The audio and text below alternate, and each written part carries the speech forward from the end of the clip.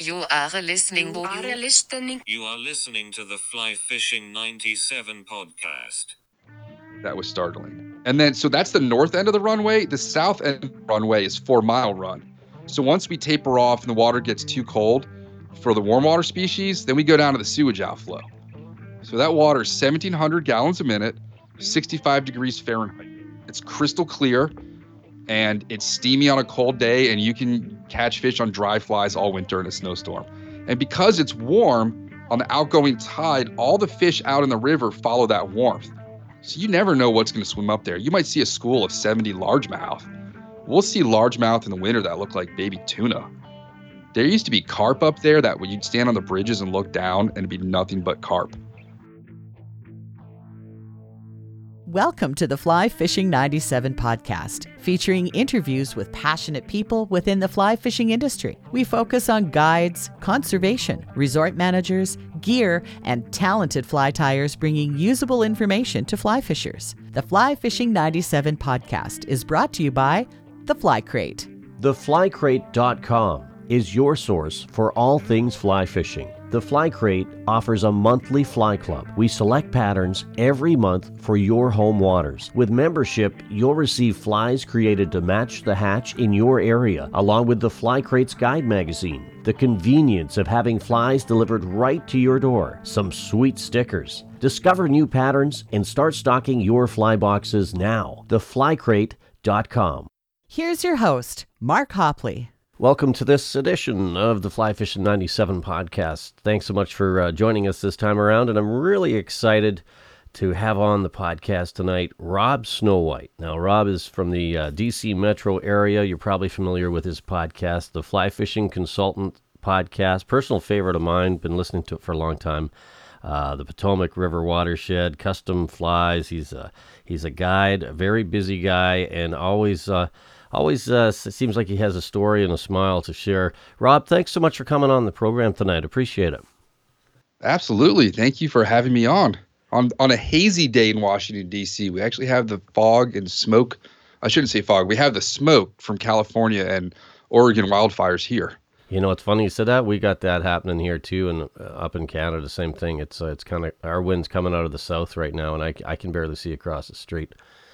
It's and we are very far away, and we have the smoke here. Yeah, it's kind of crazy how far it affects the whole continent.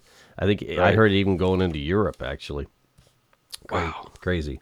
So, hey, man, thanks for doing this. I do love what you're up Yes. to, and really excited to have a chat. So, just so you know, Rob, normally on this show, I kind of hit the rewind button and take it back to the beginning and find out, first off, how did you come to discover fly fishing? How did the journey start for you?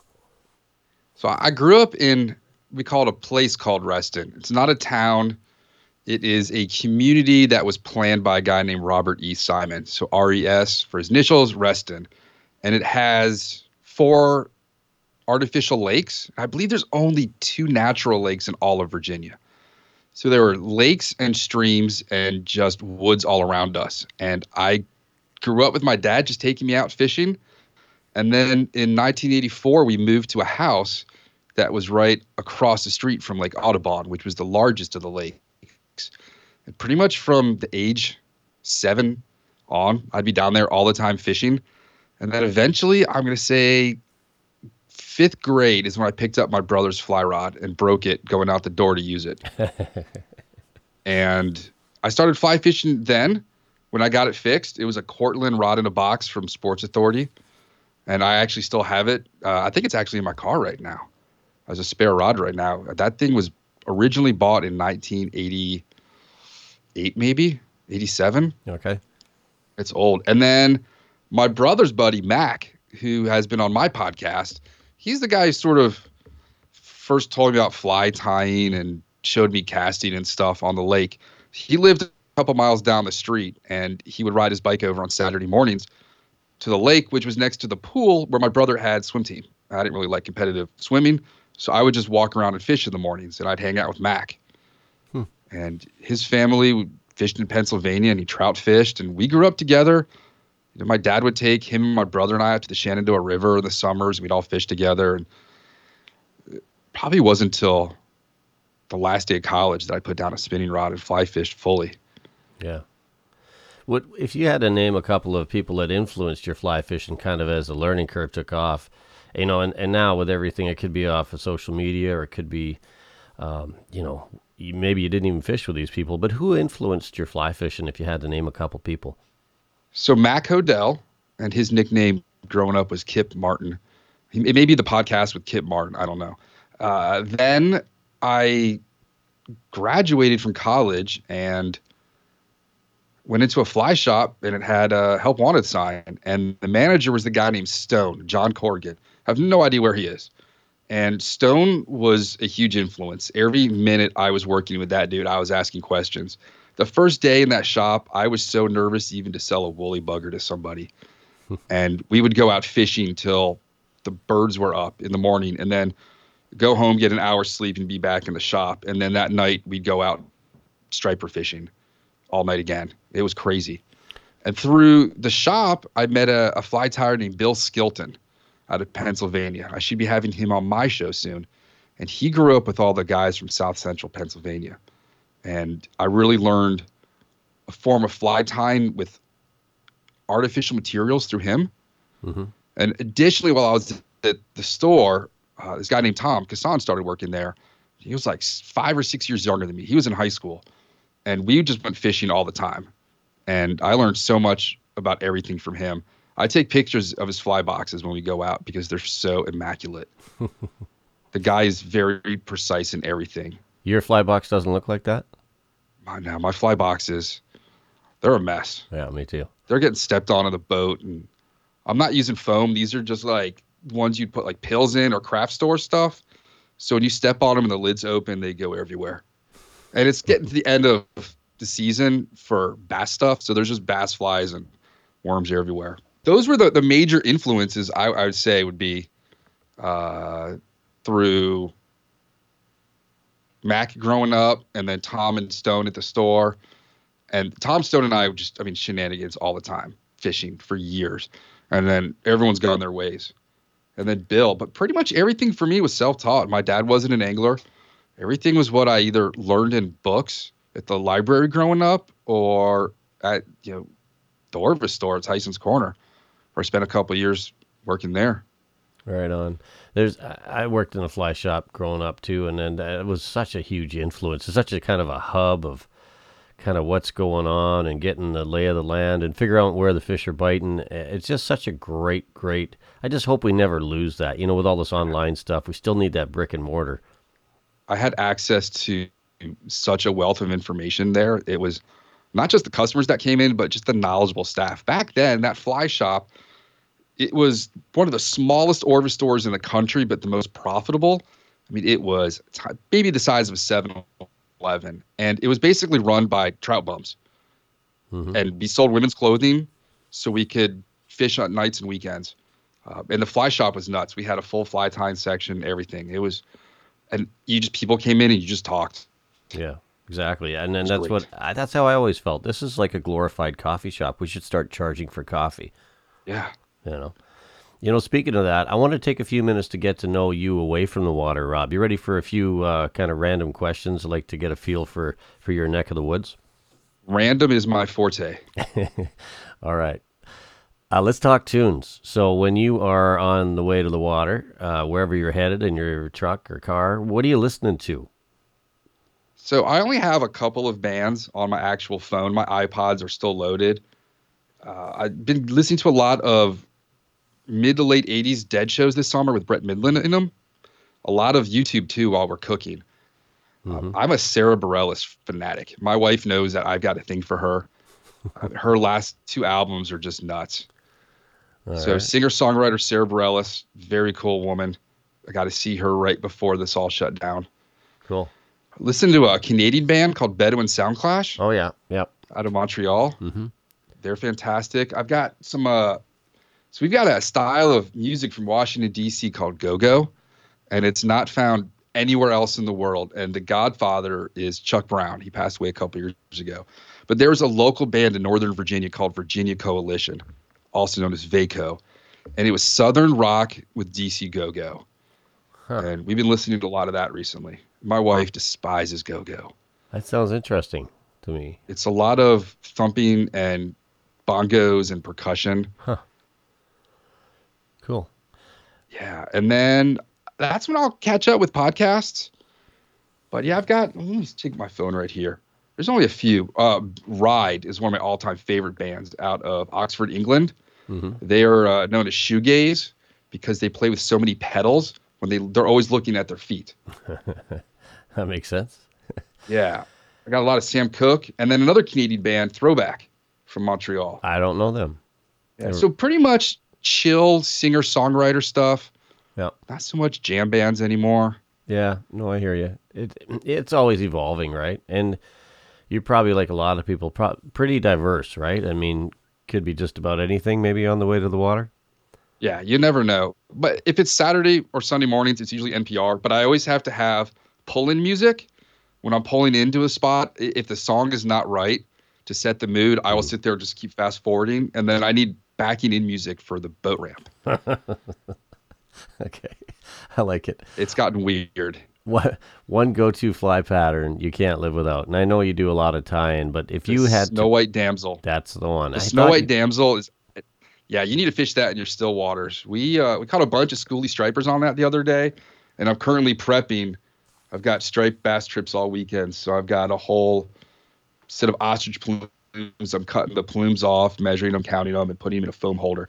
But that fish has caught everything from 6.5-pound snakeheads to steelhead, gar, carp.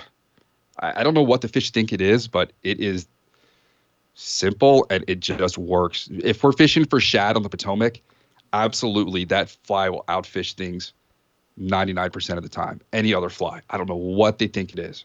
probably stands out in the water real well too, being white. It's chartreuse, mostly so I can see it. Oh, sorry, I thought it. Yeah, okay. chartreuse ostrich plume.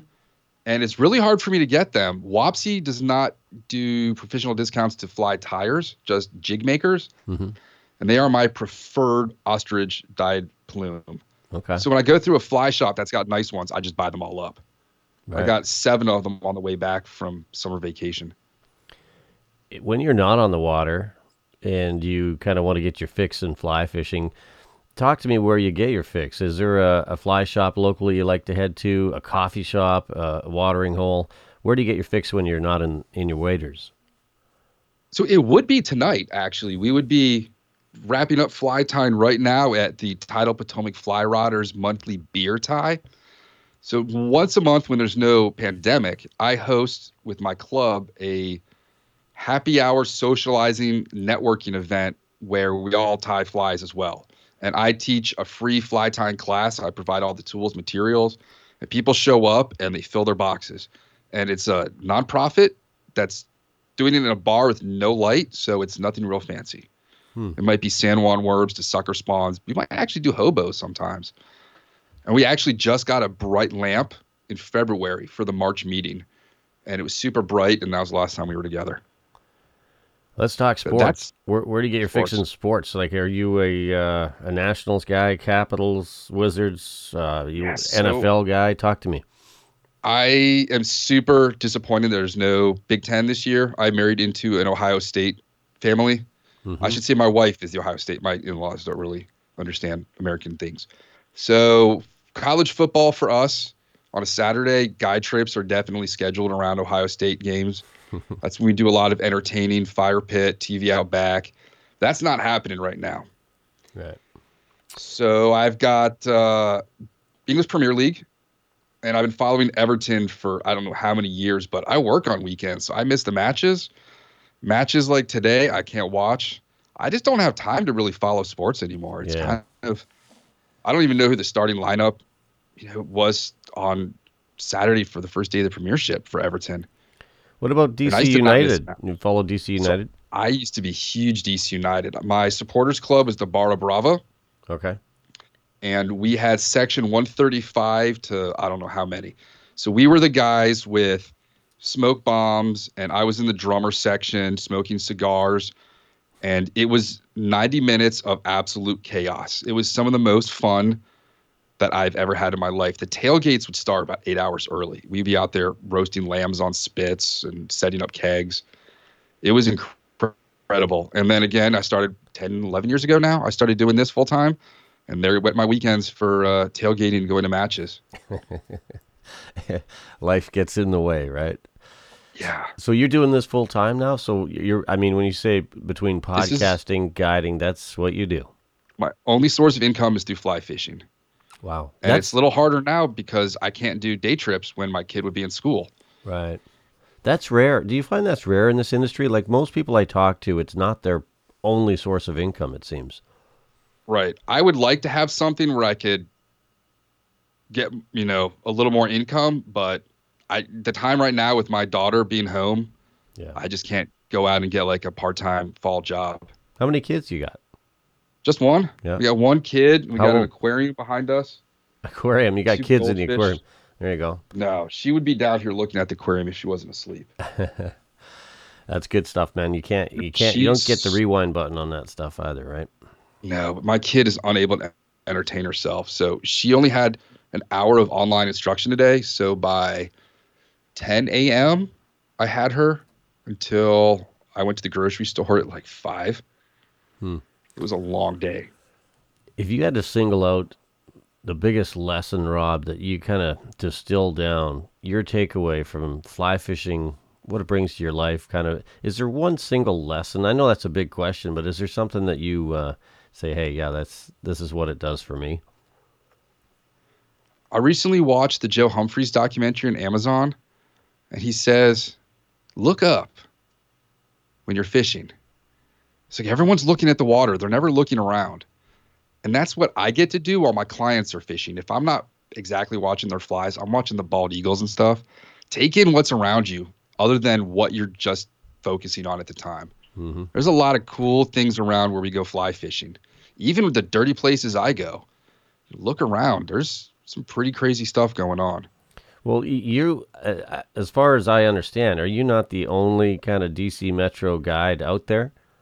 Yeah, if you want to hire somebody, you're going to have to drive 2 hours west, minimum, maybe to Mossy Creek Fly Shop or up to Pennsylvania to Spring Creeks or Western Maryland. There are local guides, but nobody does it locally.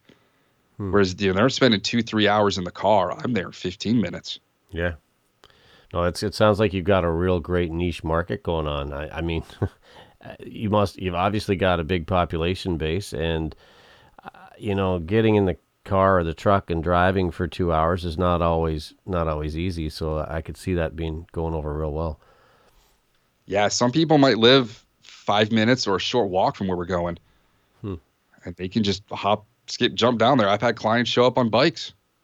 Well, talk to me about urban fishing. Like, for me, sometimes the places you drive by every day are some of the best, and you don't take a second look at them. That's what I've been realizing in Columbus, Ohio. Before I talk about locally, but my wife grew up in Columbus, and I just started fishing the creeks there. And last weekend, I saw the largest freshwater fish I've ever seen.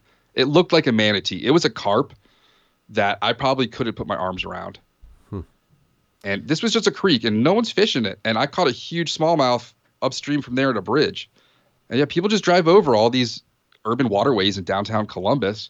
And it's sort of, they do that here too. When we're fishing for shad, there's thousands of cars going by us honking at each other all morning. And they have no idea that below that bridge, at that exact moment, there's probably 30,000 fish swimming under the bridge, just in that second. And another second, 30,000 more fish may swim by. Meanwhile, it's just graffiti and garbage and litter and helicopters, weirdos. I mean, there's always something that's we had to help a little kid who flipped his kayak on Saturday afternoon. And my neighbor was at an observation deck and saw the whole thing. Wow. It's pretty cool. And well, at least you're there to help, right? That's neat. Yeah. And the thing about my job before COVID is for shad fishing, all day long, those fish are migrating through. So I drop my daughter off at school. I have a client from 9 to 11 on his way to office because he maybe works with a California company and he gets to go in late. And then I'll get someone come in for 2.5 hours on their lunch break. And then they leave. And then someone comes down, with their shirt undone, their tie in their pocket, and a pair of boots on. And they just left 2 hours early from work to fish with me. and they're right next to their office. That they can do this on their lunch break. Yeah, I used to, you know what's funny is I used to do that every day. I used to work like 20 minutes north of here, and I would stop every day at a boat launch. I'd go in early and just fish. It's amazing how that kind of clears the mind and kind of sets the slate for the day. Absolutely. Except you go in stinking like shad. Well, you're assuming All those fish you're catching then are just smelly. but you're catching Another fish. benefit and reason to work alone. Yeah, and I handle a lot of them, and I just stink. I've never caught a shad in my life. We don't have them in my area, but fill in the blank They're nuts. for me. Yeah? I will fill that blank in. Okay, fill in the blank. When I'm not fly fishing, I'm usually doing what? We're usually cooking and getting ready to entertain people. Mm-hmm. We do a lot of entertaining, which has been put on hold, but we have some socially distant neighbors that we're close with, and they're not really close with other people. So I come home from guiding, and it's park the boat and go turn on the smoker or get the cocktail shaker out or get the oven warmed up. And we just, it's something about this neighborhood I live in that all of our free time is socializing. It's amazing. Talk to me about meat sweats. You're the only guy I know I've ever heard of that named his meat smoker. So I want to know all about this. Dial me in on this. Yeah, so you eat too much, you get the meat sweats. Got it. You're lethargic. It's like when a bear has dug a hole in the ground and put a carcass in it and then comes back and eats it and then falls asleep, meat drunk in that hole. I've had the bacon sweats before. That was at the Lancaster fly fishing show. So I had you about 2 pounds of bacon that morning. really? And we were very hungover. Well, Learned a very good lesson at that show. And yes, so the meat sweats is upstairs in the carport, and my neighbor yesterday was telling us how she was going to go broil some wings in her oven, and I was like, no. And I convinced her to go get the wings, and I smoked them for her. And my neighbor Don uses it so often that he buys all the pellets. right. We like to eat well here. Actually, tonight was the first time I can remember eating just a frozen pizza with the family for dinner, where we'd actually make something from scratch. Bizarre. So a lot of eating, a lot of cooking is going on. And the reason we bought this house was for entertaining, Right. to have people over, and no one's coming in. No one's using the back porch that's screened in. So it's kind of odd. We just hang out on the driveway. Well, I just hope this stuff comes to an end sometime soon because I know exactly where you're going with that. I feel you on that. Let's talk about jobs. Best job you've ever had. Are you doing it right now, or is it something you've done in the past? I've had a lot of strange jobs. I've been a cheesemonger. So you can ask me you can ask me anything about cheese you want. I could probably answer it. I would have to say working at Orvis Tyson's when I was in my early 20s was just some of the most fun I've had in my entire life. Just the people I met coming through there, because it's DC. You'd show up and Dick Cheney's at the register tapping his fingers because he's waiting for help. Just interesting folks would come through. But I was single. Gas was under $1 US a gallon. And I lived in an apartment with my college roommate, and I just fished for trout every weekend and then warm water stuff weeknights constantly. 7 days a week, year round. Sounds all right. It was fun. We'd had fun, all of us. It was like a big family that worked there. Just trout bums. Yeah. No, I think, fly shops are great for that, right? I mean, there's no doubt about it. And you've all kind of got the same. That's one thing I find, and it comes up on the show a lot, but ever since I started this podcast, I'm just blown away by how easy it is to pick up the phone, call somebody you don't even know, and have a pretty normal conversation like you've known somebody for a long time. Has that been your experience with the show? Yeah, there's a couple. Last week, Sven Diesel, I felt like we were just hanging out in Rutherford, my neighborhood, and chatting about fishing. Yeah, I listened to that on the way to work today. It was a good show. I actually tried to get him on before, but he's an artist. Yeah, and I felt the one with Eduardo Garcia was a little weird. I think I focused too much on his injury. He lost his hand in a hunting accident where he got electrocuted, and it's bionic. Well, and I thought he was going to tell more about his injury, but it was about 2 minutes. So I didn't really have a whole bunch of questions. And then I found out he was a huge fisherman during the podcast, and it threw me off. That was an awkward one for me. But a lot of people, I've actually have met a lot of the people who I interview. They're people from the industry that I've known for years. Every Saturday at Orvis Tyson's, we would have some big name person come in and give a talk. Yeah. And I still have relationships from then. And then a lot of people I meet at shows or through Project Healing Waters when I had time to volunteer. A lot of the people, fortunately, I know and can discuss beforehand, like what we're going to talk about. And like Art, he's going to be on probably tomorrow night talking about terrestrials. Cool. That's just a laid back conversation with him. How often do you drop a show? Or is it weekly or more than that? It's about once a week. Sometimes I have 3 ready to go, like 3 weeks ahead. I'll just do 3 interviews in a week. And then sometimes I skip one or I just don't have time to do one. Yeah. I just wrote one last week on grayling. Everything you ever wanted to know about grayling. And that should hopefully record Wednesday while my daughter's got online class. I do the same thing. Like have you found with COVID and all things are changing very quickly. So it's like sometimes you don't want to be like 8 weeks ahead because it's almost not relevant. Right. When COVID hit, I had all these shows in the bag, and all these guys are saying, I'm going bone fishing here, and I'm doing this, and I'm doing that. It's like, and then, you're trying to air these shows, and it just didn't make sense in the time frame. Yeah, it's like watching TV and stuff now when people are hugging and all sorts. You're just like, well, that's just weird. What's the thing? Like, you can't do that. What do you miss the most with COVID? Like, is it the handshake, the high five, the hug? What is it? What do you miss? Never like handshakes. Really? Oh, yeah, that's just gross. I used to work for a consulting company. I'm pretty sure Edward Snowden was on my floor at the time. Wow. He was working for DARPA. We had DARPA on my floor. Right. And that was the neighborhood. But most of the guys in that job just would leave the stall and just walk out the door. Oh, see, I never think of that. The boss would edit your paper in there. You'd see him come out with these blue folders under his arm and just walk out. And you're like, oh. Right. Yeah, so I don't miss that. I miss the socializing. Like when I talk about my neighborhood, the pool in the summertime, every Friday night, we have a themed potluck happy hour. And it starts at 7 and it goes till the kids have to be gone by 8:45. And if there's a pool board president or member there, we'll stay till 10:30, 11 at night with a fire pit, just drinking and eating awesome food. And hanging out at the pool was huge. And just the neighborhood. Our kids are all growing up together, and it's just hard for them, especially having a single kid, not having her be able to play with kids other than just like outside. Right. Yeah, for sure. You just reminded me of something. When I started listening to your show, a lot of them were kind of based that I'm going to this fly show this weekend and this one.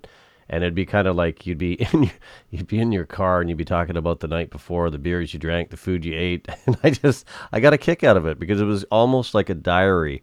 And I don't know if you're still doing it that way. It seems like you've kind of changed it up a bit. Maybe I'm going back a ways. Yeah, I'll skip around. I'm not getting to travel so much anymore. But a lot of people like the Steelhead trips, what we do with Thomas and Jason and Andrew and Scott. They like the sort of day by day, how those go. Yeah. What made you start the podcast? Like, why did you start this whole journey? So I used to listen to, originally it was just Zach Matthews and 2 guys out of Utah, Mike Overton and Wiley Thomas. Mm-hmm. And it was, I can't remember the name of it. And that was before I started. And I would listen to the 2 of those, binge listening, driving up to the Salmon River. I didn't have a kid, so I'd go up to New York all the time to go steelhead fishing with friends that lived up there. I'm like, I could talk like that. I tried to be a writer at the time. I submitted 1 story only to 3 magazines after we went to Idaho. And it was just crazy 3 days in Idaho, I think is what the article was called. I was like, I just don't want to deal with grammar and punctuation and writing properly. And then somehow, bring it back to DC United, we got a whole bunch of speeding tickets going to the stadium. And I emailed the local radio station traffic guy about it. And he responded with, hey, on a side topic, do you commute to work? Because the traffic guy in DC is retiring after 30 years, and I want to commute with somebody just to hear them and interview them. And Adam Tuss, who's now the regular anchor on the big news station here. He metros to my office, and we ride home in the Miata, and he interviews me, and it's on the radio 2 days later. And I'm like, I don't sound that bad. And then somehow we were driving back from my wife's parents' condo in Breckenridge, Colorado. And I was like, let's make a fly fishing clothing and product line.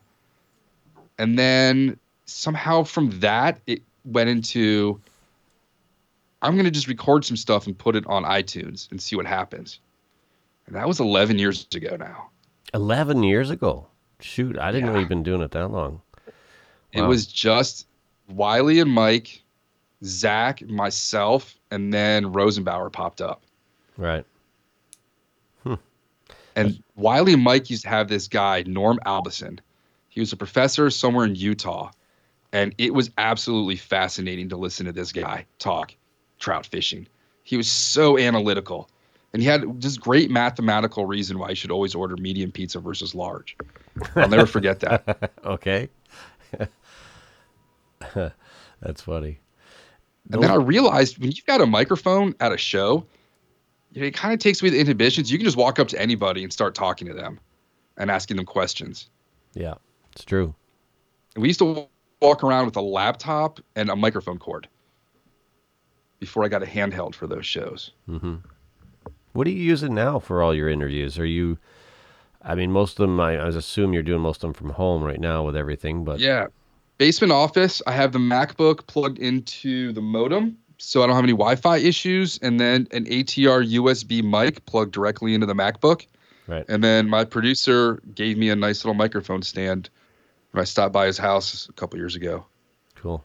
So you His actually have, neighborhood is where they make peeps. so you actually have somebody produce your show. You don't necessarily produce it yourself all the time. Oh, I sent it to Jason, and he does all that. He emailed me once out of the blue. He's like, "Hey, man, I'm this fly fishing dude in Pennsylvania. I love music. I'm into audio, and I think we could make your podcast sound a lot better. Why don't you send me the files and I'll clean them up?" And he did all of that. And now we go fishing all the time. We save my daughter's hand-me-downs for his daughter. He and his wife adopted 3 kids. Mm-hmm. And there's 2 boys and a girl. So we give all of our hand-me-downs to her. And yeah, I wish Jason and I had more time to fish together. We're going to do some fishing this winter. I don't think we're going to get trout fishing or steelhead, but we'll do something. And then he comes down here every once in a while before he had kids. We go shad fishing. I got a picture of him in the Washington Post last year. We're chatting with Rob Snowhite out of the DC metro area, Fly Fishing Consultant Podcast. This is kind of a weird question, but I'm really curious. What's your least favorite thing about podcasting, if you had to pick one? Sometimes when I edit for content, so I do the content versus quality, and art says every 3 words. We all have those crutches, though, right? Right.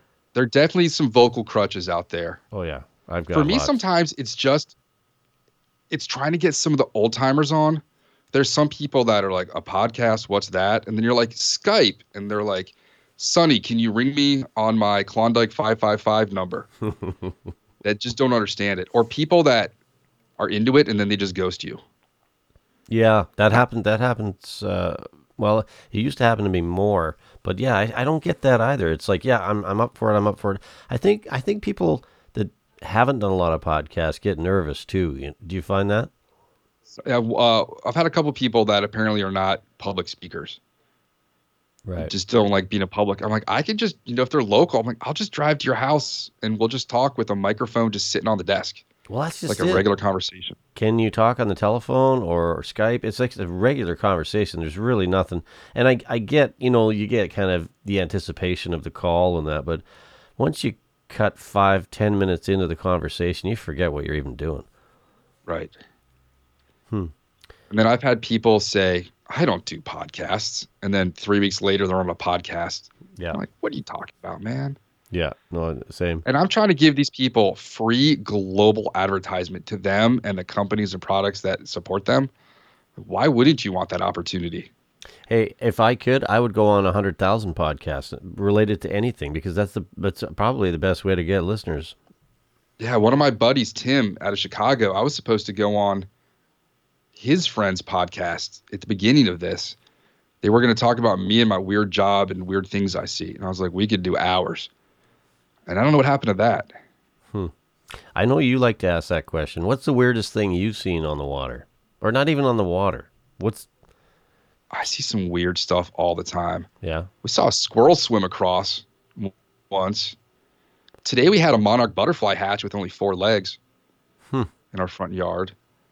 I think it's just I'm more observant. I will see all sorts of just bizarre things, especially when I'm out and about. Maybe it's just where we are, but we'll see. Like I saw a naked woman under an overpass going to get Gatorade a couple years ago. Okay.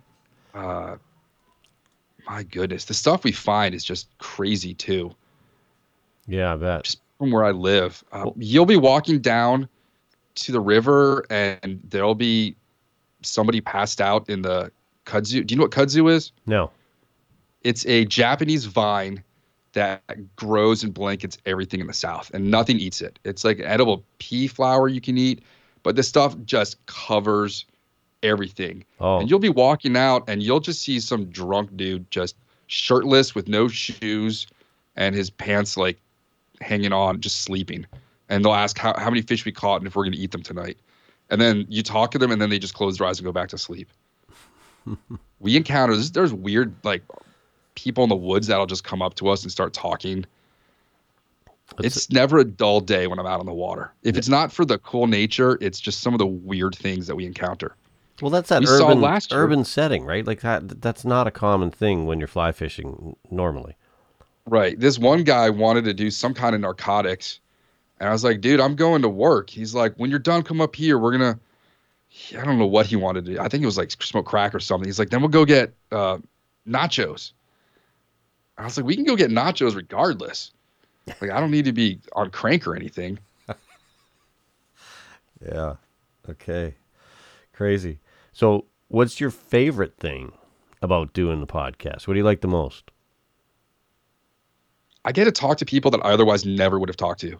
There was an event at Project Healing Waters, maybe the 10-year anniversary at Rose River Farm. And Lefty Craig, it was a cold day, and Lefty was inside an RV getting warmed up and then couldn't get out. So he was locked in there for 45 minutes banging on the doors.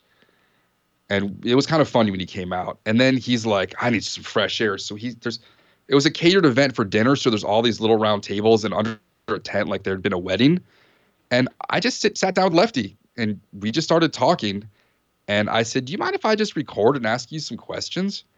And an hour later, someone interrupted us. And I was like, that may have been one of the craziest things that's ever happened.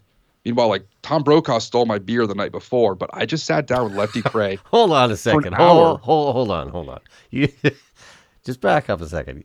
Right. Tom Brokaw stole your beer the night before? So he was the keynote speaker, and he had just come in from Belize. I think he flew into Richmond maybe, and they drove him up. And it was the happy hour before the start of the event on the Saturday night. And so people were crowding around Tom Brokaw, and I had just come out of that RV that Lefty was going to get locked in the next day. And I had a cold Shiner Bock, and someone said, hey, can we get you a drink? And he's like, well sure. What's that? I was like, well, I just opened this. He's like, well, thank you. And he just reaches over and just grabs the beer out of my hand and takes a sip. And then someone walks up to him from the other angle. I was like, Tom. He turns around, holsters the beer in his jacket pocket. Like he had holstered it 100 times before and went and shook the guy's hand. And I stood there and I was more amazed that Tom Brokaw was able to put a beer in his pocket, in his jacket, than with him just kind of nicking my cold beer out of my hands. I could go get a new one. That's a good story. I think he was too cold to fish because he was in Belize for maybe a week or two, and it was 50 degrees and drizzling. Right. He's a big fly fisherman, obviously. I've heard that. Yeah. Yeah. And then the year before, I just hung out with Flip Pallet for an afternoon, just like chilling on a bench at Healing Waters. Like, what the heck? I interviewed him a couple times, a little bit. His wife put a bumper sticker of something on my car, too. I was like, yeah, if it wasn't for these podcasts, I would not probably be interacting with these people. Do you ever see yourself doing any other podcasts alongside the Fly Fishing Consultant podcast? Like anything that's maybe not fishing related? You ever think about that? Sandwiches. I think a sandwich podcast. I just mentioned that last week on a chat with Solo Stove. That yeah, I could do a sandwich one. That or chicken fingers. What's your favorite meal? I know you're a big foodie, so what if you're is it smoker related, or if you're sitting down for your favorite meal right now, what would it be? And we probably crush some kind of like tandoori Indian chicken with basmati rice, some really good Indian yogurt, homemade dal, some garlic naan without cilantro, maybe some Kingfisher beer.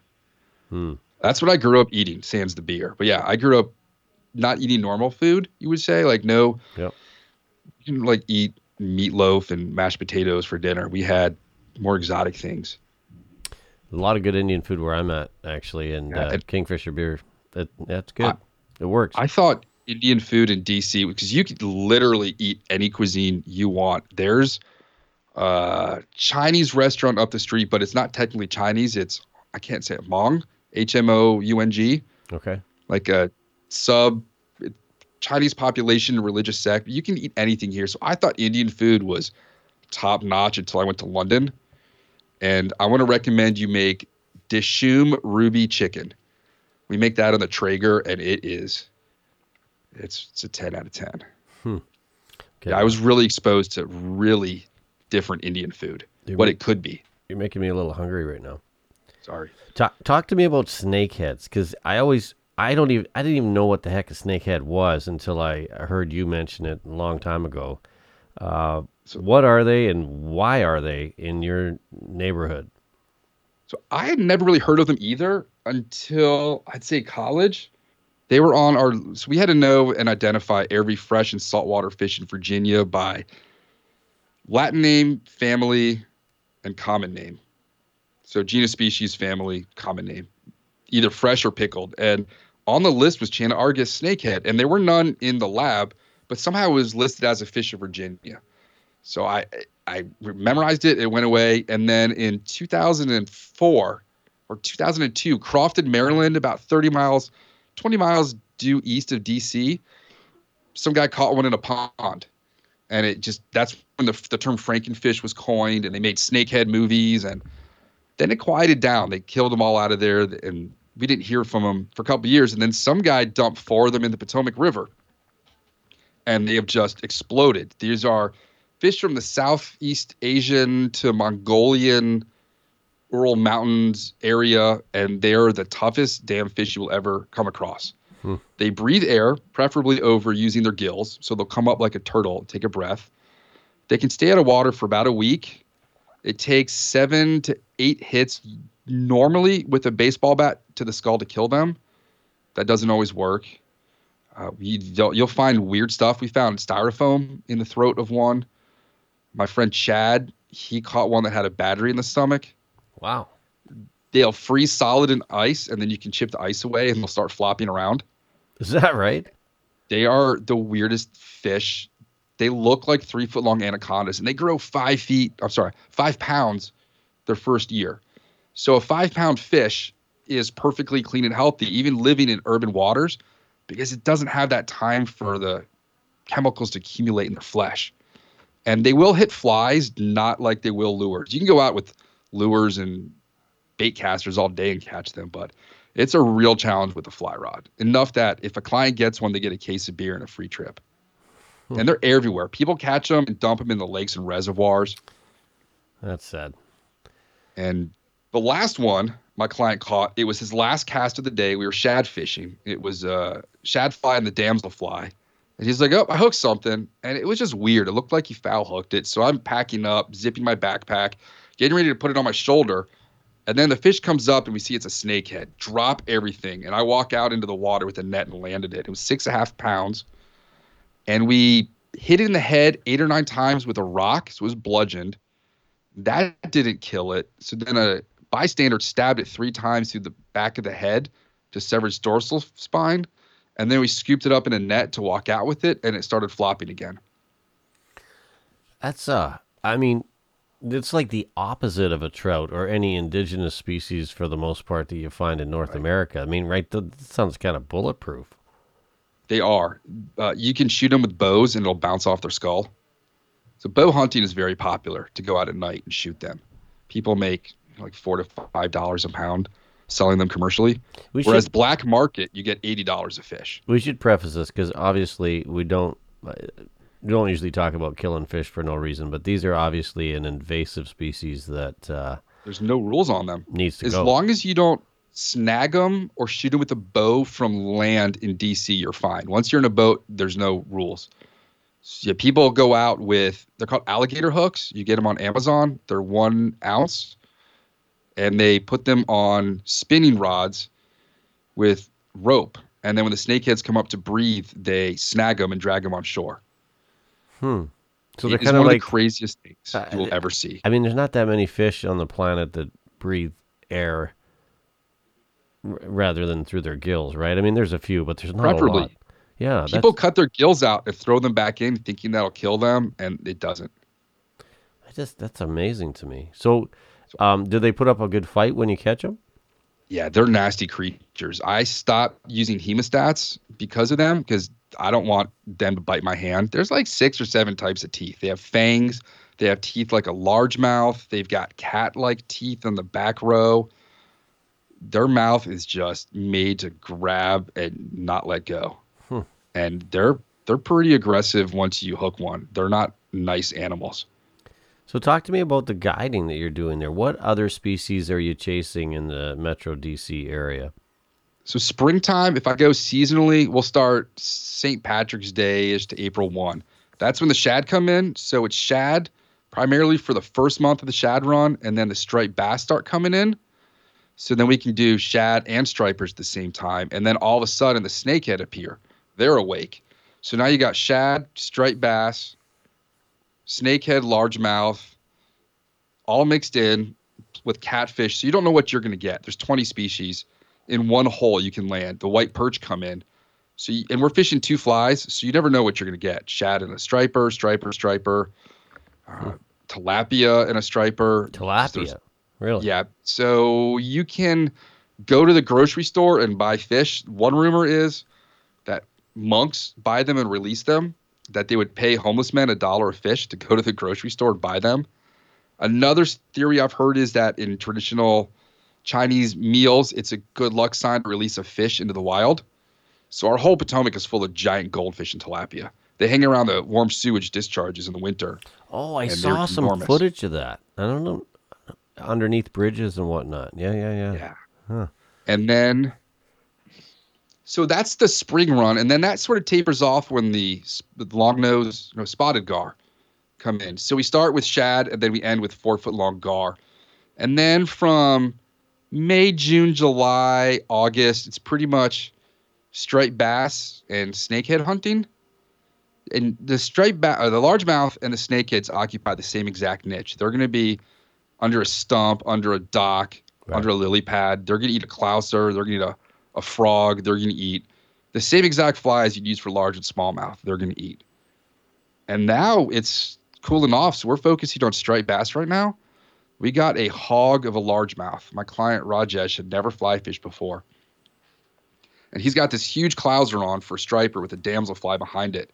He says, I think there's going to be a fish in that little spot. And it was behind a rock under a waterfall of about a foot. Just foam everywhere because we had 4 inches of rain last week. Wow. And he throws it in there, and I'm not paying attention. I turn around, and I see this mouth the size of, like, you could put a baby's head in it. I mean, it was enormous. And I grabbed the thing. It probably weighed 4.5 pounds. It didn't have any holes in its mouth. It was the first time that fish had ever been caught, and it was huge. I had to take a picture with him. And, yeah, we'll be doing stripers probably through Thanksgiving. We do a lot of that right under where the runway starts at National Airport across from D.C. by the Pentagon. So it's super loud. That just sounds really weird to me. I'm Yeah. sorry. Like, here I'm in Canada. We're fishing some pretty wide open country, but at the end of the runway by the Pentagon. Right there. Right I there. prefer the Plains Landing because it's much more quiet. There's not a lot of bald eagles around there, is there? Bald eagles. We have more ospreys in the DC metro area than anywhere else in the world. Is that right? Yeah, it's the amount of birds here. Huh. That spot used to have this old dead tree, and every night at dusk, 4 or 5 night herons would land on it and then start fishing as the tide drops along the shore. Seagulls, wood ducks. You'd be, I mean, remember 70 to 75% of actual Washington, D.C. is park. It's all woods. Right. There's a lot of wildlife around here. That's cool. Biggest snake I've ever seen in the wild was it got sucked through the tunnel there at the airport and came out. And I was like, ooh, I got to go get that snake. And my client was like, could you please not? And it's on YouTube where I filmed it, where I lifted its back of the tail up with my boot. And it was almost as wide as my Corker size 11. And Corkers was like, you need to get that in a better picture next time. And then it went up on shore and I filmed it. What kind of snake? Black racer, maybe? Okay. It was probably 9 to 10 feet long. I mean, it was nothing like I'd ever seen. And I've lived in Northern Virginia, other than working at Fly Shop in Florida and Colorado. I've lived here my whole life.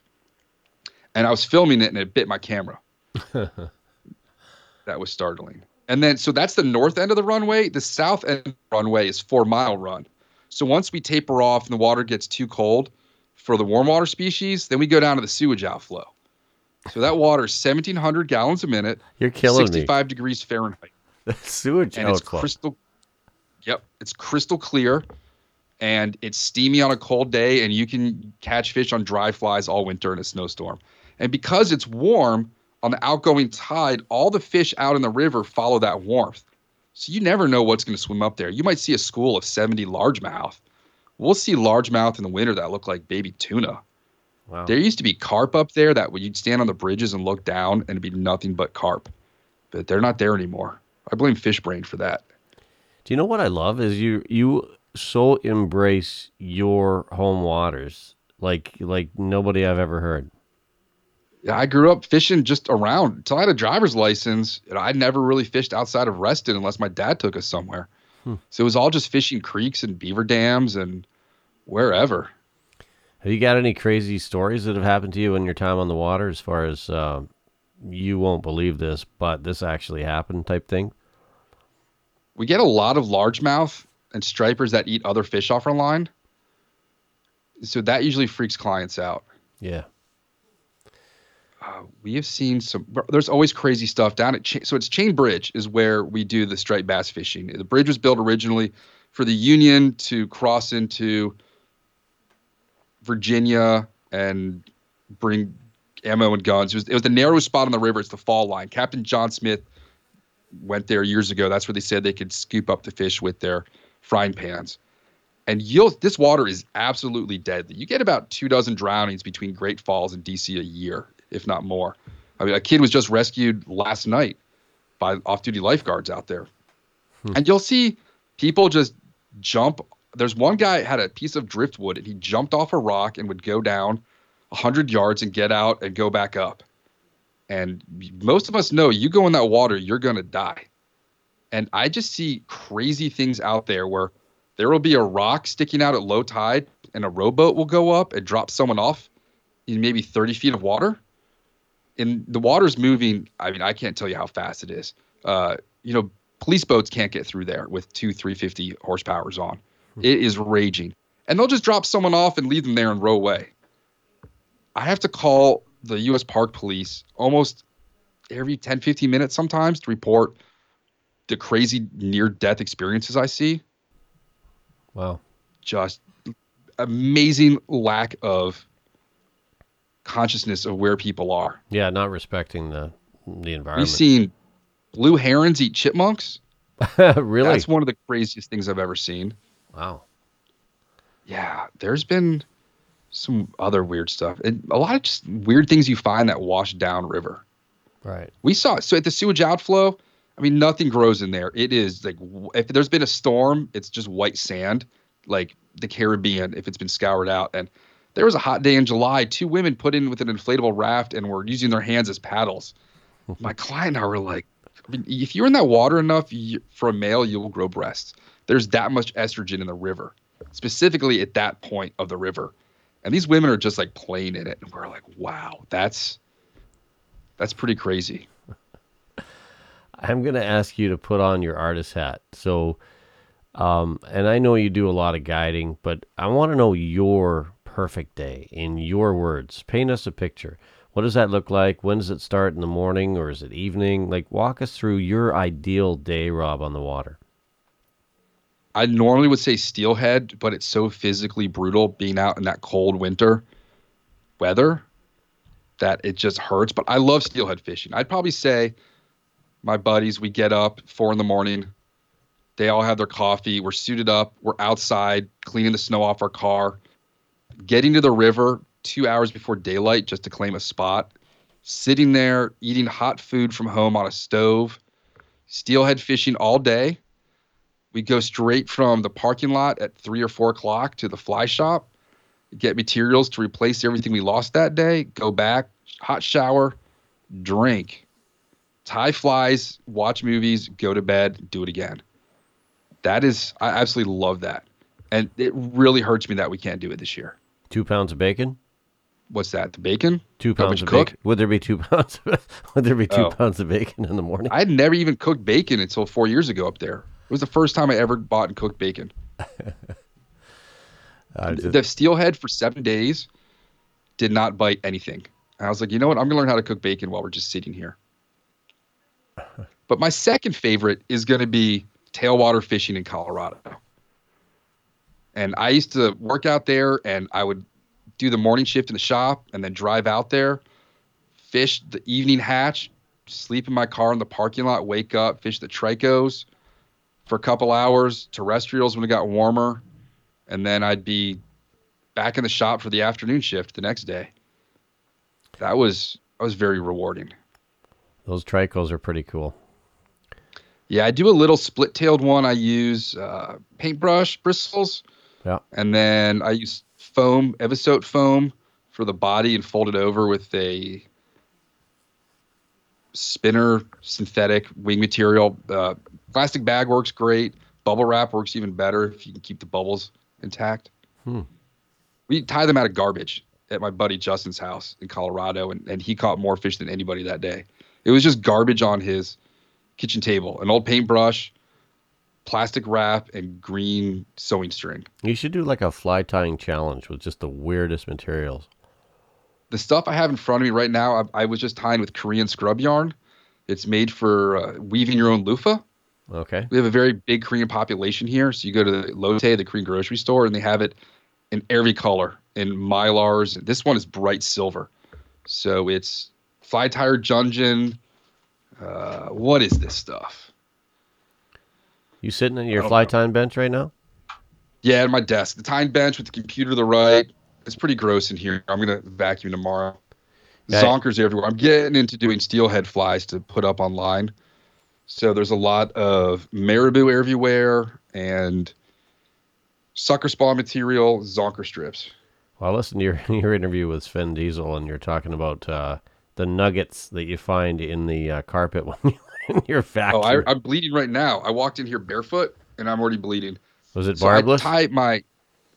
It was just the bend of it. So one of my flies, it's called the bass siren, and there's a synthetic ultra suede tail tied on a size 10 straight-eyed hook.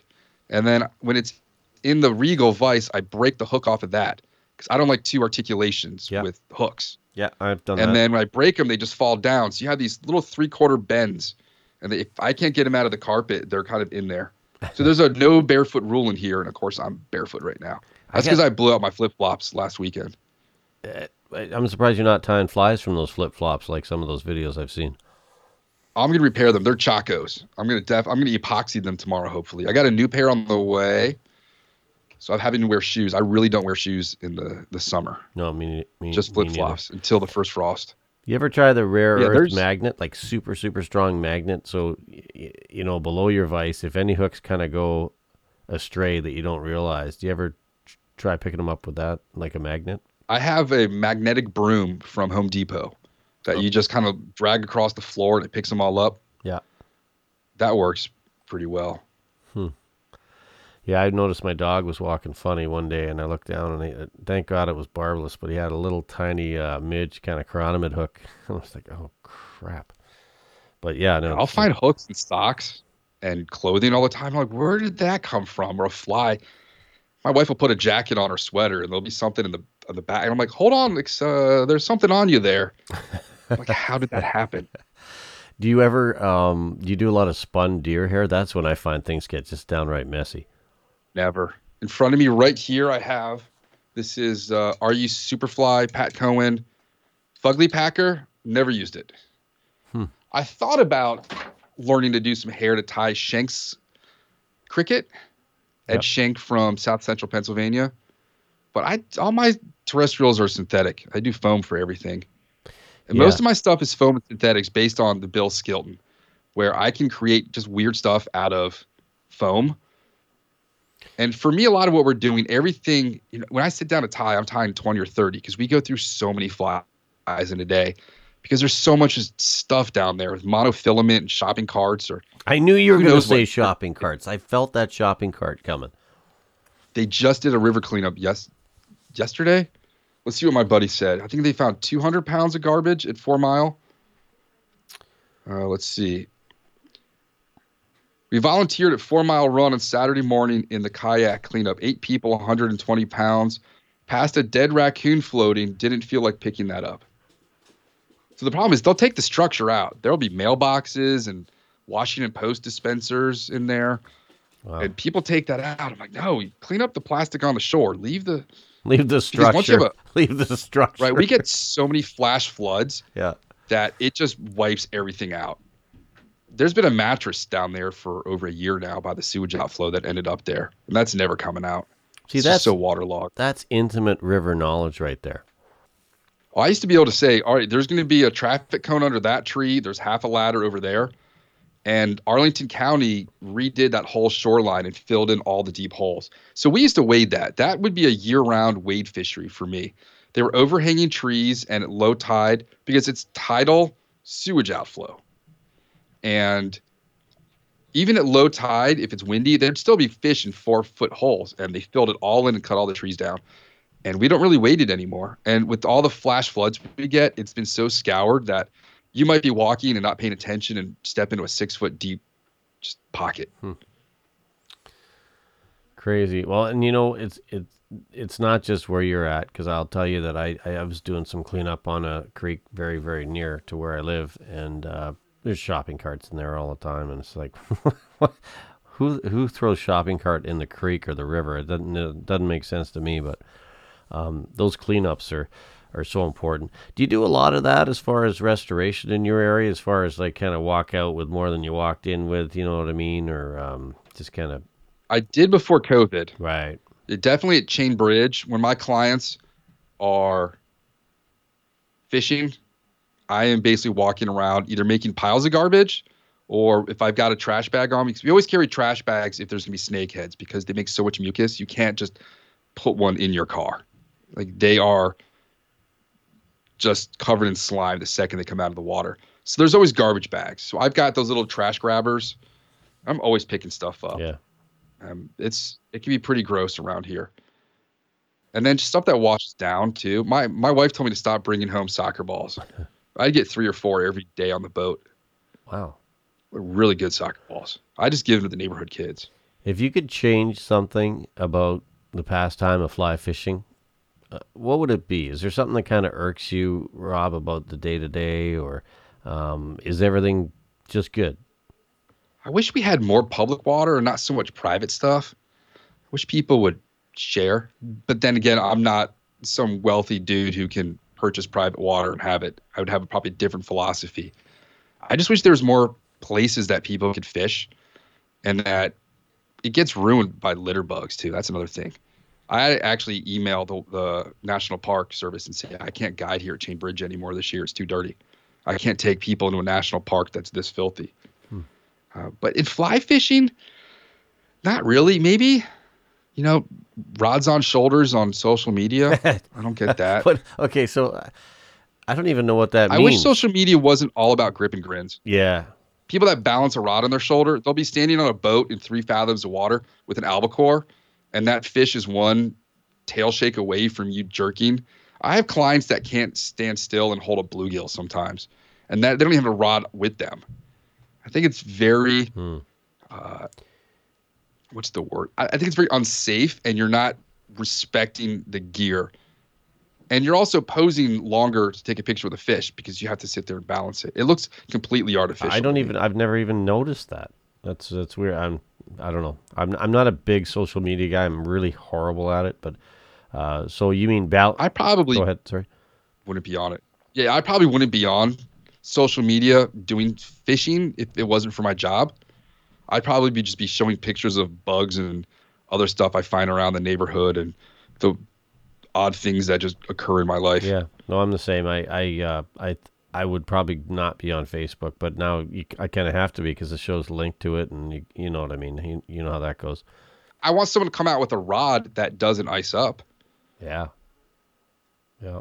I don't need fast, accurate rods. I need a rod that doesn't ice up. Put some copper wires up that and put a small battery in the fighting butt. What kind of rods? Someone needs What do you like to use as far as because you're fishing for some pretty big fish in the Potomac system. I mean, whether it's snakeheads or 5 and 8. yeah. Okay. Yeah, so we can do everything with a 5 weight except when we start throwing some bigger flies and it's some bigger habitat. That's when we go to 8s. I worked for Orvis for so long. I collected a bunch of Orvis rods. I have Temple Fork Outfitters. I just inherited. I get a lot of gear from people that just no longer need it. So I inherited a bunch of stuff last year. Right. I got a Winston and Nice. a Scott. Yep.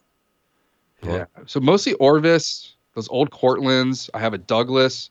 I love the Risen Fly rods. You're not going to find a better bang for your buck in the industry than Risen Fly to Pennsylvania. I just had Ryan on the show a couple weeks ago. My clients say, we can't afford to be spending, $5,000 to outfit a whole family. Yeah. I say you can get a whole rod reel, a box of flies, and 2 liters for under $300 with a warranty. I actually listened to that episode, and that was I enjoyed listening to him. Actually, I'd never heard of them before, to be quite honest. Yeah, I met Ryan at shows years ago, and I'm telling you, those beads, if you need silver beads, those are the shiniest beads I've seen in the industry. Super shiny. But I have his ITB rod. I fished that on Christmas for steelhead. We were fishing it yesterday from the boat for bluegill. If I'm going out, I'm probably taking that rod versus some super expensive high technology rod. I don't really need the expensive stuff. Warranties are more important because just the amount of wear and tear, because I'm not doing just one trip a day. I did one 3-hour trip of 2 people on Saturday morning, and then as soon as they got off at the dock, I picked up 3 people for 4 hours. So there's a lot of people using and abusing things, and I think one day in July, there 3 rods may have been broken, or in like a 2-day period. Are we still good for time, or do you have to go? I don't I'm good. assume that. Okay, Yeah. cool. Because I'm really enjoying chatting with you. I just don't want to. Haven't even looked at the clock. Okay, man. Yeah, so I need gear that is gonna take a beating from people dropping the rods on boulders and rocks and dragging them. It's the gear that I just know I can trust that doesn't break down. Yeah. But I've seen weird stuff. I've seen bluegills breaking 8 weight. I can't tell you. Well, when we started off this chat, you told me that basically the first time you went fly fishing, you broke your brother's fly rod. I thought. Yeah, I know it's a bad habit. Well, I mean, do you want to know something funny, Rob? Yeah. I got I know you say the lifetime warranty is important, and for me it totally is, but I will tell you that I probably have 4 rods that are in more than 4 pieces that I've never done a thing with, that I paid a lot of money for, and I just, for whatever reason, I never send them back. Always have a spare rod when you go out, though. That's why I always tell people, don't just buy one rod. Yeah. Because you're going to drive 5 hours and break it. Just taking it out of the car, it'll break. Yeah. It doesn't take much. They also need to make a rod that doesn't break. They got ugly sticks for spinning. Why can't they have a ugly stick 5 weight? Yeah, well, there's probably, if it's somehow reinforced, the problem is you're always adding weight. I mean, the durability, and probably I would think you'd give up a lot of the lightness of the rod, but I don't know. I'm no expert on rods. I know what I like. I like fast action rods personally, but I'm not going to lie to you. It intrigues me, all these guys fishing like these Blue Halo glass rods and that. It's kind of simpler time, but I'm not really familiar with that. And there's so many rods out there now. When you go to the shows, there's so many rod and reel manufacturers. When I started working in the fly shop 20 years ago, I mean, it was Winston, Sage, Orvis, Fenwick. Yeah, right. Yeah, and a couple others. There were not a whole lot of brands. And now, I mean, it's like craft breweries. You can't drive more than 5 miles in Northern Virginia without almost bumping into a brewery somewhere. But that's cool, right? Like, I mean, and that's one thing I love. Diversifies it. Exactly. And it's not always mainstream. Like, I had the guys from Mondo on, some of these guys that are like, they're trying to appeal to a younger generation, and they're saying, okay, we may not be the most expensive, but it's quality gear, and it's some funky new color, and it's some funky new material. Like, I kind of get excited by that, because technology hasn't really changed. I mean, it has in the graphite world, but it's, I always look at like an Orvis rod, and I fish an Orvis rod, and I love it, but they're so expensive for the high end. And you mentioned Douglas and TFO. I mean, there's some bang for your buck too. And honestly, do I notice a huge difference? I'm not a guide. You spend a lot of time on the water, but I mean, there's a time and a place for a high end rod. But I think if you can be in the $200-$300 lifetime warranty range, you're probably in a sweet spot. That ITB is $156 just for the rod. Really? Yeah. Lifetime warranty. And lifetime warranty. Yeah, I've never seen those, and that's the Risen one. Yep. Yeah. What do you got going on with the podcast coming up for the rest of 2020? Anything you want to share with my listeners as far as where you're taking it or where you're going next? I honestly don't have much plans after like next week. I have a doctor's appointment at the end of the month, but because of COVID, we just don't have anything. Yeah. It's just blank. There's no steelhead trips planned. There's no Thanksgiving travel. So I've got a couple of people I've known since 99, 2000 from the industry. I've got some more stuff. I don't always want to do interviews. I like to break mine up. That's the way it started, was sort of like a classroom situation where I'm going to sit down and imagine you were in a classroom and I'm Professor Fly Fisherman, and each different episode would be a subject. So I want to do a little more talking, but sometimes I just need inspiration for that. Yeah. A client will say something one day and I'm like, you know what? Yeah, that's going to be a podcast. All right, I got to take out my phone and send myself a note. Yeah, I know exactly what you mean. And then we've got Art coming on. So we've been doing, since COVID, Art and I have discussed nymphs, dry flies, streamers. We're going to do terrestrials next to round off the end of summer. And then we're going to do a whole nymph episode coming up. Do you ever worry about running out of content or running out of guests? Does that even enter your mind at this point? Not for me so much, but the people that can do a blog post per day, I don't get that.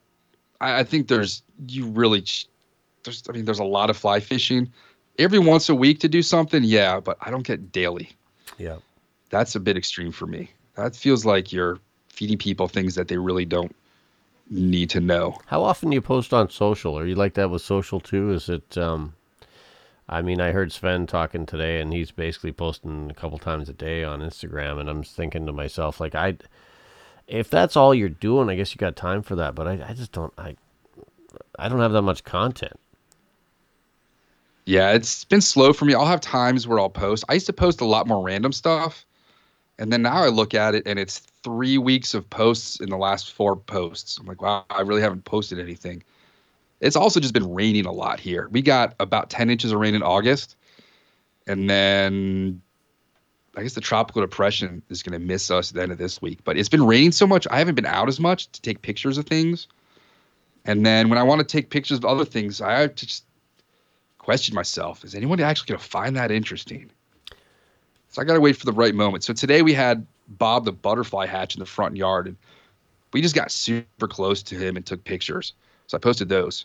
It's a big black and orange butterfly on a late fall orangey yellow and black-eyed Susan flower. It looked pretty cool. Do you name everything? I mean, you name your meat smoker, your butterflies. Do you name your rods? You know, The twins. They're the only ones that have names. I have two. I have a 9 foot and a 9.5 foot 6 weight. Orvis. Not the. It was before the Helios. Clearwater. No, they're blue. Don't. Hydros. Oh yeah, yep, yep. So the 6 weights are the twins. They have sink tips on them year round, and it's pretty much always either Clouser and a snow white damsel or a shad jig and a snow white damsel. And I just call them the twins. They get used so often. Yeah. But I always had my daughter name things we'd find, Mm-hmm. like animals, butterflies, caterpillars. Like, who's that? She's not Jimmy. I'm like, all right. So yeah, we name all the birds. We have Fred and Ginger that live in the front, and then the crayfish was George and Martha until George ate Martha, and then he ate Mr. Guppy. And then our dog's name was Dr. Jones. You ever think about going into stand-up? I think you might have a career there. My neighbor, Camelia, Rob's wife, there's 9 Robs in the neighborhood. She's like, I need to make money off you. 9 Robs in your And neighborhood. Yes, we have, let's see. Yeah. Tall Rob moved, but he still hangs out sometimes. So there's Sheriff Rob, Reclusive Rob, Tall Rob, Wisconsin Rob, Camelia's Rob. There's me.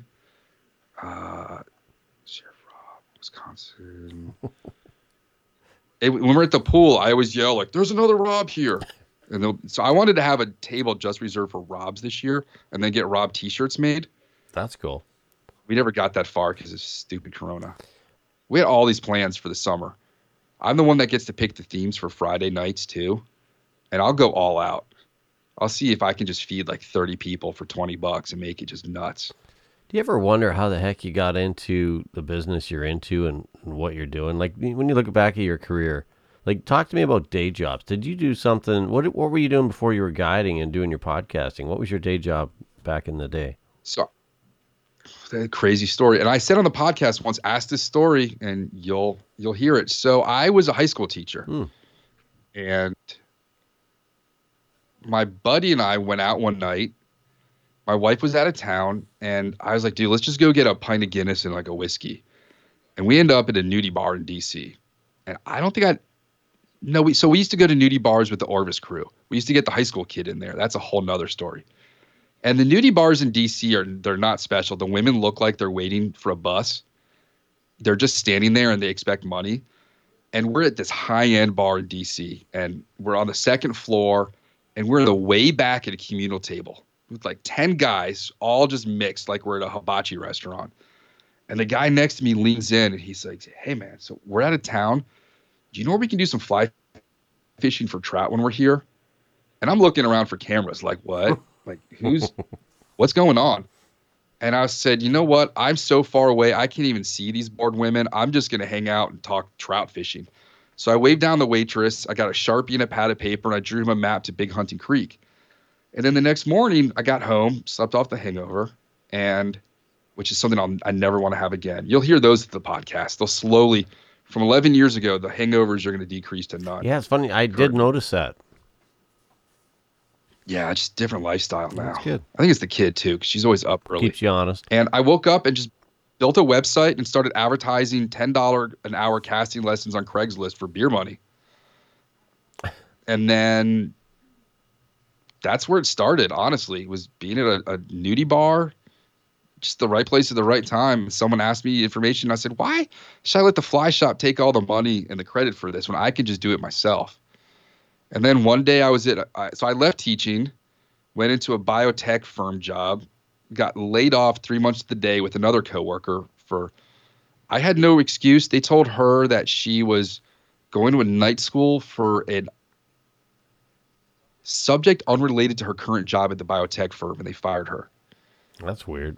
So I went into government consulting after that. And then I left that like 3 years into it, and just said, you know what? I can't do the corporate thing anymore. And all because of that one dude at the strip club. And then I ran Groupon and sold thousands of 2-hour trips when I first started. So I went with 1 to 2 clients to 20 to 30 a day. Wow. For 7 months. It was insane. It went from April to Labor Day, minimum 4 2-hour trips a day, 7 days a week. Where do you get joy in your life right now? Is it mostly from spending time on the water? Is it doing interviews with other people? Is it hanging out with your daughter? Is what's kind of Feeding people is always feeding people? awesome. Oh yeah. Making people, just feeding them and giving them. You can't walk by our house without getting a cocktail or a nibble if we're outside. Where do you get that from? Is that something you inherited maybe from your folks, or is that something?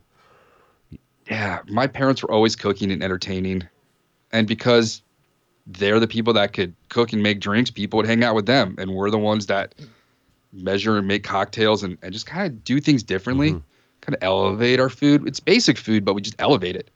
And when I met my wife 20 years ago, we both just started entertaining all the time, no matter where we lived with our neighbors. And now here, I'm going to be bummed this fall when we're all at, 30 people in a backyard, all eating some big buffet, and then you just walk home. I host dads night twice a year in our backyard, dudes and dads for the guys that don't have kids.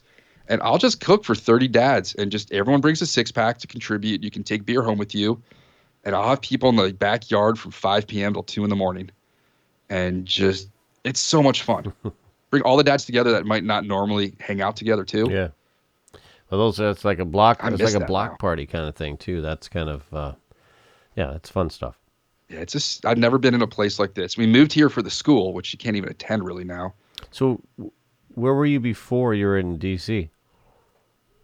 We were in Annandale, which is the Korean neighborhood in Northern Virginia, where everything is Korean. Okay. Like literally everything is Korean. The bakeries are Korean, the coffee shops are Korean, the grocery stores are Korean. Up until there was only one place to get a burger until about 4 years ago. And we were in a 2-bedroom condo, and when we had the kid, we outgrew it. And my first drift boat was parked on the street there and got hit by a drunk. So we looked at houses for years and just couldn't decide, because my wife then was only 45-minute bus ride to the Pentagon. Only like 6 miles, but 45 minutes. And then my wife and I went to a party in Bethesda at one of my DC United buddies' houses, and she went to the neighbor's house and came back after like one drink and said, "We need to move." She's like, "I need a house now." And that next Monday, we looked at this place. We walked in and we're like, "Oh yeah." And it's the first time we've lived outside the Beltway since 2001. And it's just this quiet, super quiet neighborhood where everyone's just really cool. Right on. If there is one benefit to COVID, it's seeing everybody walking by. We'll just set up chairs on the end of the driveway with drinks and just talk to everybody that goes by. And apparently I know everybody in the neighborhood. That's the big joke. Like, I know everybody and their dogs. Well, they're all names named and what's Rob. going We on. know that. Yeah, it's not that hard. You yell Rob at the pool yesterday, because we're all sitting like 7 or 8 feet away from each other in a giant circle. And Camille yells Rob, and I jumped and turned. She always does that.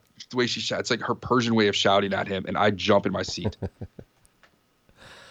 I'm trying to get all these dads out on the boat. They always want to go fishing. It's just schedule-wise. I don't want to row Don, my neighbor next door. He's like 6'4".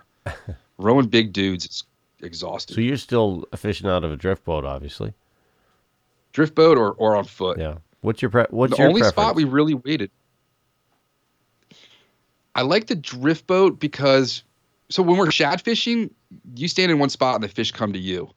4-mile run, you hide behind a tree or a bush, and it's like a bus. Every minute or two, some largemouth will just swim upstream. Everywhere else, we got to go look for the fish. Rowing keeps me in shape somewhat, I'd say. Mm-hmm. But I do like just not having to drag the trailer. I already had the hubs blow up like twice this year. Driving. 3 times.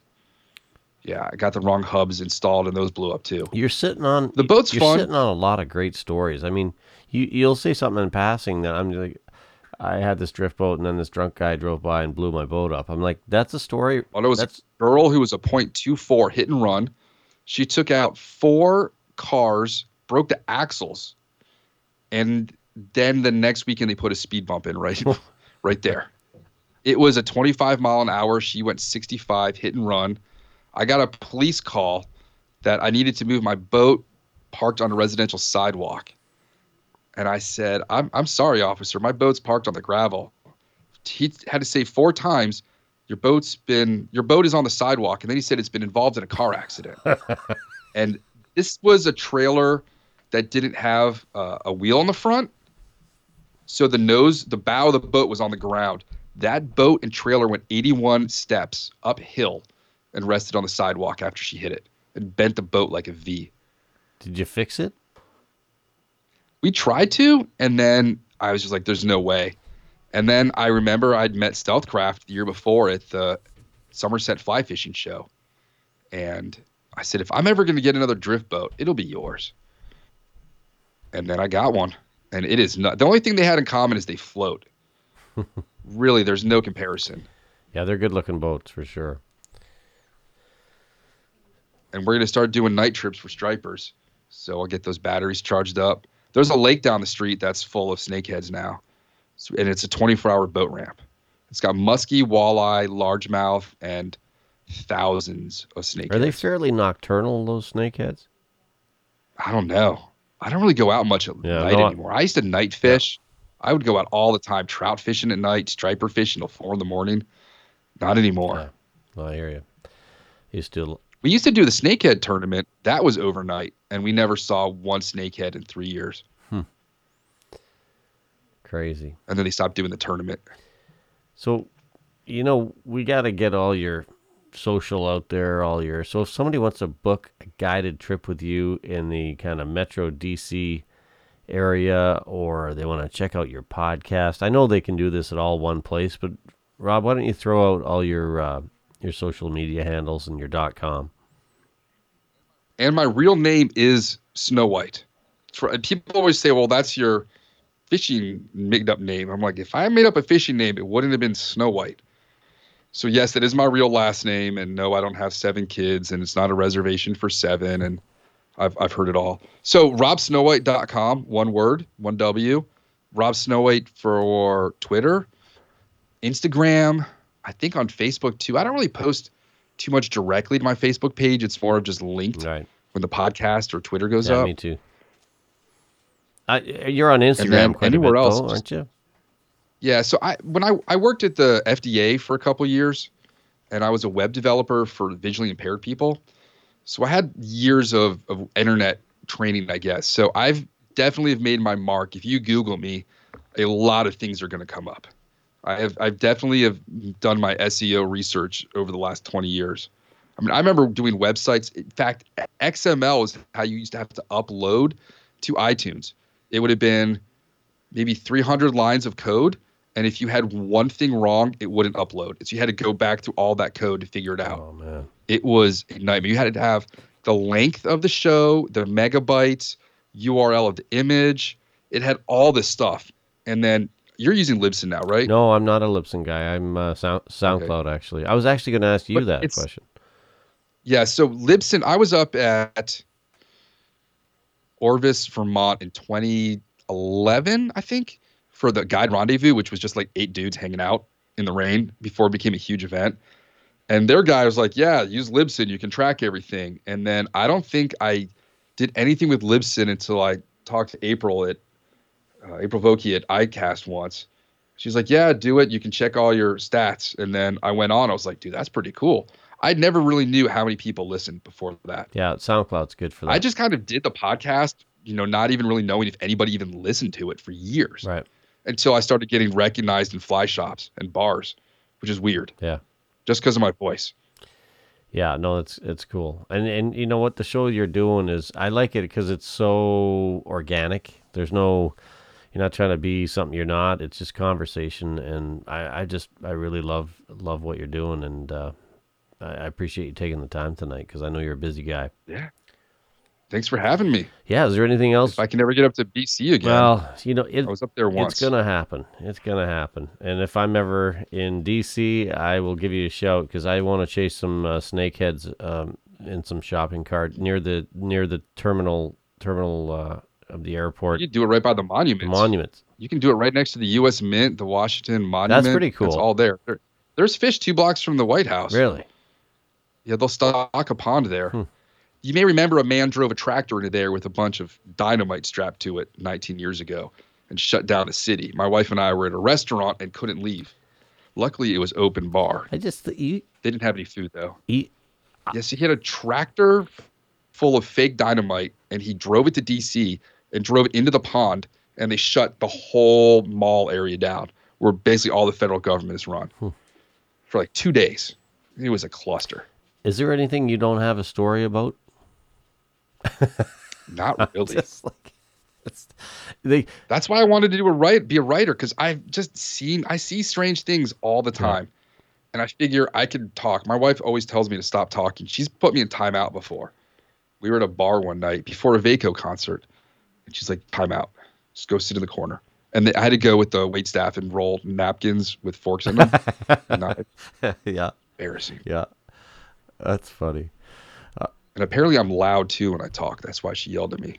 You know, I'm the opposite. I don't actually even like talking. I talk. I like, and that's honestly why I started this podcast, because I want to get your story. I want to hear other people's stories and be the conduit for that. Because I mean, I'm a horrible storyteller, so I rely on you for your stories and other people I've had on the show. But And that's another thing. Hold on, with clients, you have to choose which stories you tell. But when you're out there for 4 or 8 hours rowing a boat, you got to entertain them.